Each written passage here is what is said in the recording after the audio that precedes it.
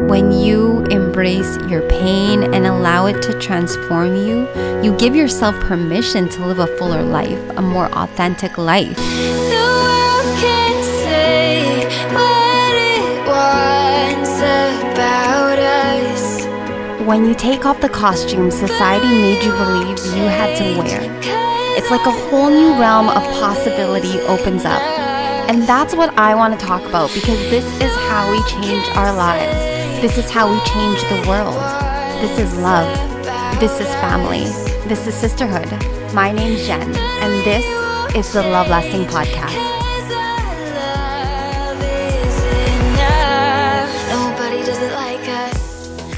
Hello, welcome back. Happy April. How are you? You guys, my eldest son turns 18 in 2 days. And he's graduating from high school this year too. Like, what? I love all my kids unconditionally, obviously, maximum. But I will say that I love each so differently. And Zayden, he was my first love. I think he probably raised me just as much as I raised him. The minute I found out there was another heart beating inside of my body, there was an immediate switch. I became a different person. And the second I laid eyes on that kid, man, how do you describe the feeling of holding your heart in your arms for the first time? It was this intense feeling of like the culmination of love, devotion, fear, surrender. When I tell you I was terrified, that's an understatement. As blessed and as happy as I felt to somehow be trusted with this perfect being, honestly, I questioned if God was maybe making a mistake. I don't know. All I knew was that there was a high possibility that I was gonna mess this up. And why would he trust me, of all people, to be a mother? Like, I couldn't even take care of myself. I was 20 and just moved in with my boyfriend at the time because of an incident that happened where I was living prior, which was with relatives, the only relatives I had in the city. The rest of my family was in a different province. Anyway, our relationship was kind of fresh and we were in that like, can't live without you phase. And so it was either move back home to where my family was or move in with him. And so obviously I did what any 20-year-old girl in love would do. I moved in with him. He was also 7 years older than me. And to me, I was like, okay, well, now I'm in a grown-up relationship, right? I was only 20 and I really only had one other serious boyfriend before that, and we were the same age. So now that I was dating a 27-year-old, like, this was the big times, and we lived together now. And now we were having a baby. Like, from now on, this was my life. That's what I thought. And just thinking about it now, like, I thought 27 was so old. I remember calling my best friend and being like, hey, so I think I like this guy, but he's like ancient old. Like, he's so old. And I'm laughing so hard right now because I'm going to be 38 on the 8th. No, wait. I think I'm actually going to be 39. Oh my goodness. I don't even know my own age anymore. 39. I'm going to be 39. Anyway, back to my story. I found out I was pregnant not long after we started living together. And if I'm being completely honest, sure, I was terrified at the thought of being a mom. But at the time, I think I was more terrified at what people would think. I didn't think too much about what I was going to do because there was only one thing I could do at that point. And that was to raise this baby as best I could. And that was that. What other option did I have? So I think you can guess how I felt when the response I received from my boyfriend was, well, we do have options, you know. It was just this complete and utter distress I was feeling.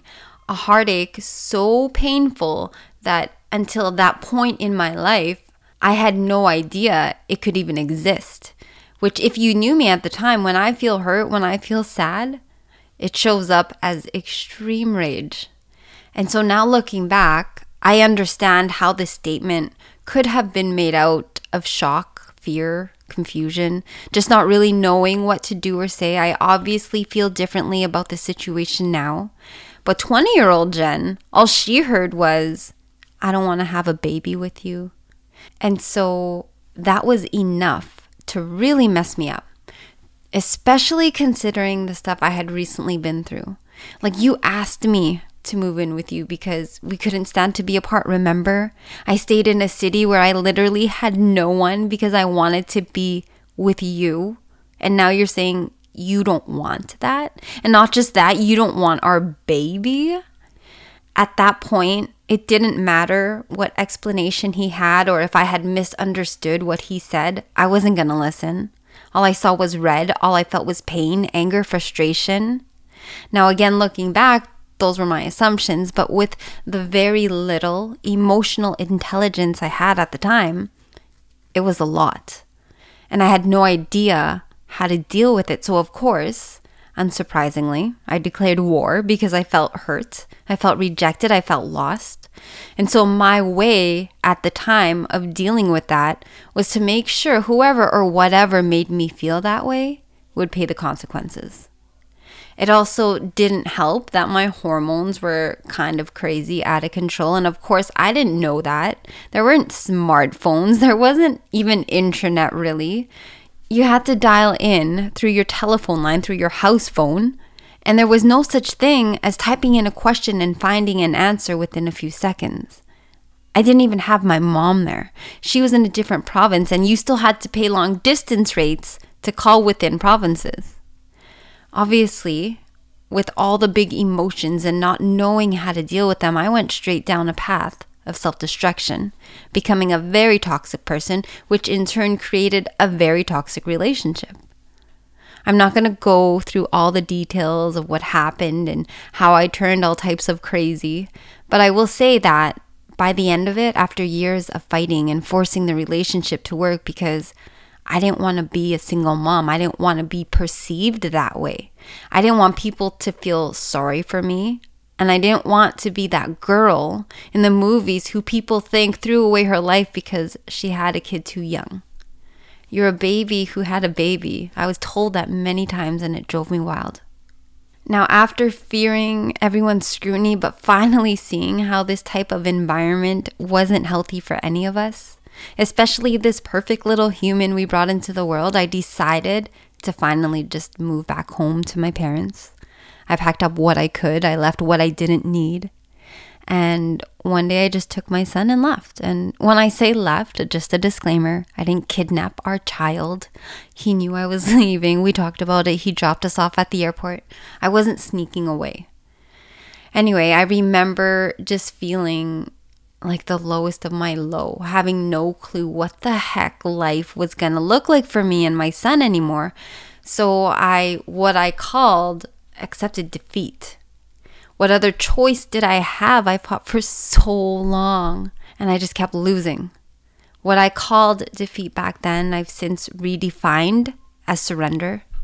I had to relinquish control and hand it over to God and the universe. I had to let go of whatever expectations or attachments I made. It feels so crazy to talk about this because I normally don't. And this was in my 20s. Also, in a few days, the baby in this story is going to be 18. And shortly after that, I'll be 39. Obviously, a lot has happened from then to now. But I bring up this particular story because I relate it to the first time I ever truly felt alone. And I don't mean lonely. I had friends and family who loved me. I knew that. But I was in this fight and I felt like I was alone. Like I was in this boxing ring where I was just getting smoked left, right, and center. And it felt like, yeah, maybe outside of the ring, I had so many people cheering me on, telling me to keep going, telling me they loved me. And the whole time it was like, do they not see that I'm like dying in here? Do they not see that if life takes one more swing at me, it will completely take me out? One more hit and I don't think I'll survive. But I was a mom now and I didn't have a choice but to survive. I remember there being this profound moment where I was literally just like on my knees, crying out loud, asking God why this was happening. I specifically remember one night feeling so frustrated, so stuck, so trapped. I just could not see a way out. My anxiety was at an all-time high, and I just screamed out, I give up. Just make it stop. And you can call me crazy. In the state I was in, I wouldn't argue with you. But I remember screaming out loud, I have no more fight left. And then distinctly hearing a voice that said, then stop fighting. I was so confused and wasn't sure if I had lost my mind. Like, oh, great. Now I'm hearing voices. I just confirmed myself a one-way ticket to a mental institution. But then I noticed the tears were no longer pouring out of my eyes. I felt oddly calm. My heart still felt like it had gone through a meat grinder, but I had finally allowed myself to fully just surrender. It didn't feel like my problem anymore, and so the weight kind of just lifted, and I felt like I could breathe again. I honestly have goosebumps even just telling this story because I don't think I've ever told anyone this. I never fully disclosed the details of how I was feeling. Sure, I'd say stuff like I was broken, I was hurt, I was sad. But never have I told anyone about that moment of surrender. I didn't want people to think I was crazy and hearing voices. I didn't want to appear quote unquote weak. And whether anyone wants to argue about whether I heard an actual voice or not, the message was clear. And if I'm being completely honest, I'm almost kind of sitting here freaking out a little because I didn't remember this part of the story until I literally just now, as I was telling it, started to remember. I blocked it out, I think. I blocked out that entire thing from my memory. I think I pretty much blocked out that entire relationship, anything that happened in it, any feelings I had in it. I blocked it all out. And after all these years, had never opened the box till now. Which leads me to my next thought. I lived the majority of my adult life up until now so scared of big emotions. Anything that could potentially hurt me, I swore to myself I would never feel like that again. I would never allow myself to be put in a situation where anyone can hurt me like that. And I thought the best way to do that was to create this persona for myself. That was like, I dare you to provoke me. I dare you to come wake up my inner lioness. I will eat you alive. If you're familiar with masculine and feminine energy, I was raised in an environment where the expression of traditional masculine energy was encouraged. It was praised and basically rewarded. I was praised and recognized for the stuff I did. I learned to feel worthy through validation. As a consequence, however, I developed an over-reliance on my masculine energy, leading to a wounded state. So naturally, I tended to exhibit traits such as excessive control and aggression as a way of coping with challenges or trauma. It was that feeling as though I needed to be tough in order to survive. The craziest part is I didn't become aware of this until recently, and so once I started to understand the concept of masculine and feminine energy, once I started to piece things together, it was like, oh, I get it. Or at least I'm starting to. And since then, I've just been on this journey of learning how to balance my masculine and feminine energy. And because since I've learned that most of my life, I've lived tending mostly to that masculine energy, I've been really trying to be intentional about my routines and learning how to not only heal that masculine wound, but heal my feminine too, which because I never paid much attention to it, I never paid much attention to that part of me, it's proving to be quite the challenge. Obviously, masculine and feminine energies don't operate in isolation, and an imbalance in one can affect the other. In my case, with wounded masculine energy, I struggled with controlling behaviors, anger, aggression, while my wounded feminine energy manifested as an inability to express true emotions, passivity, and disconnection from my own needs. I will admit that it has not been an easy journey, but it's been deeply fulfilling and oddly calming. There have been days I've cried so hard my face felt almost raw from wiping away tears. But learning to listen to those emotions that need to be heard and being able to soothe myself during moments of self-inflicted pain, I've managed to lose my fear of it. And in turn, I've started to comprehend the workings of polarities. Because I gave myself permission to experience that amount of intense pain, I've also created room for extreme joy to flourish. Chinese philosophy explains this concept with the yin and yang, which symbolizes the balance between two complementary polarities or energies. Both yin and yang are necessary and exist in this constant state of interdependence and balance. They aren't separate, but they work together to create unity and balance in everything in the universe. Without yin, there would be no yang, and vice versa. For example, without darkness, we wouldn't appreciate the light, and without feminine, there would be no masculine. So when I'm faced with extreme sorrow or despair, I just allow myself now to truly, fully embrace the pain because I know it comes bearing a message or a lesson. And through understanding the working of polarities, I find strength and stability and trusting that once this part is done comes the balance. Once the pain subsides, it makes space for joy to make its entrance. Pain and heartache don't have to be scary. They're simply a reminder that we're human and capable of connecting with ourselves on a deeper level. Embracing pain can be a powerful catalyst for transformation, challenging you to grow and evolve. Remember that pain is only temporary and it can teach us valuable lessons about ourselves and the world around us and the people that we share it with. Your struggles today can become your source of strength tomorrow. And by staying true to yourself and your values, you can emerge from even difficult times with so much clarity and so much purpose. When you embrace your pain and allow it to transform you, you give yourself permission to live a fuller life, a more authentic life. You become more compassionate, more resilient, and more capable of navigating the challenges that come your way.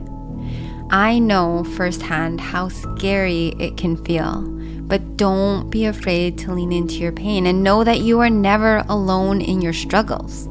We all experience pain and suffering in different ways, but by sharing our experiences and supporting each other along the way, we can always find healing and wholeness together. That's all I got for today. I can't wait for our next conversation. If you haven't already subscribed or left a review, I would be so grateful if you did. And until next time, I love you to the moon and back. All of you.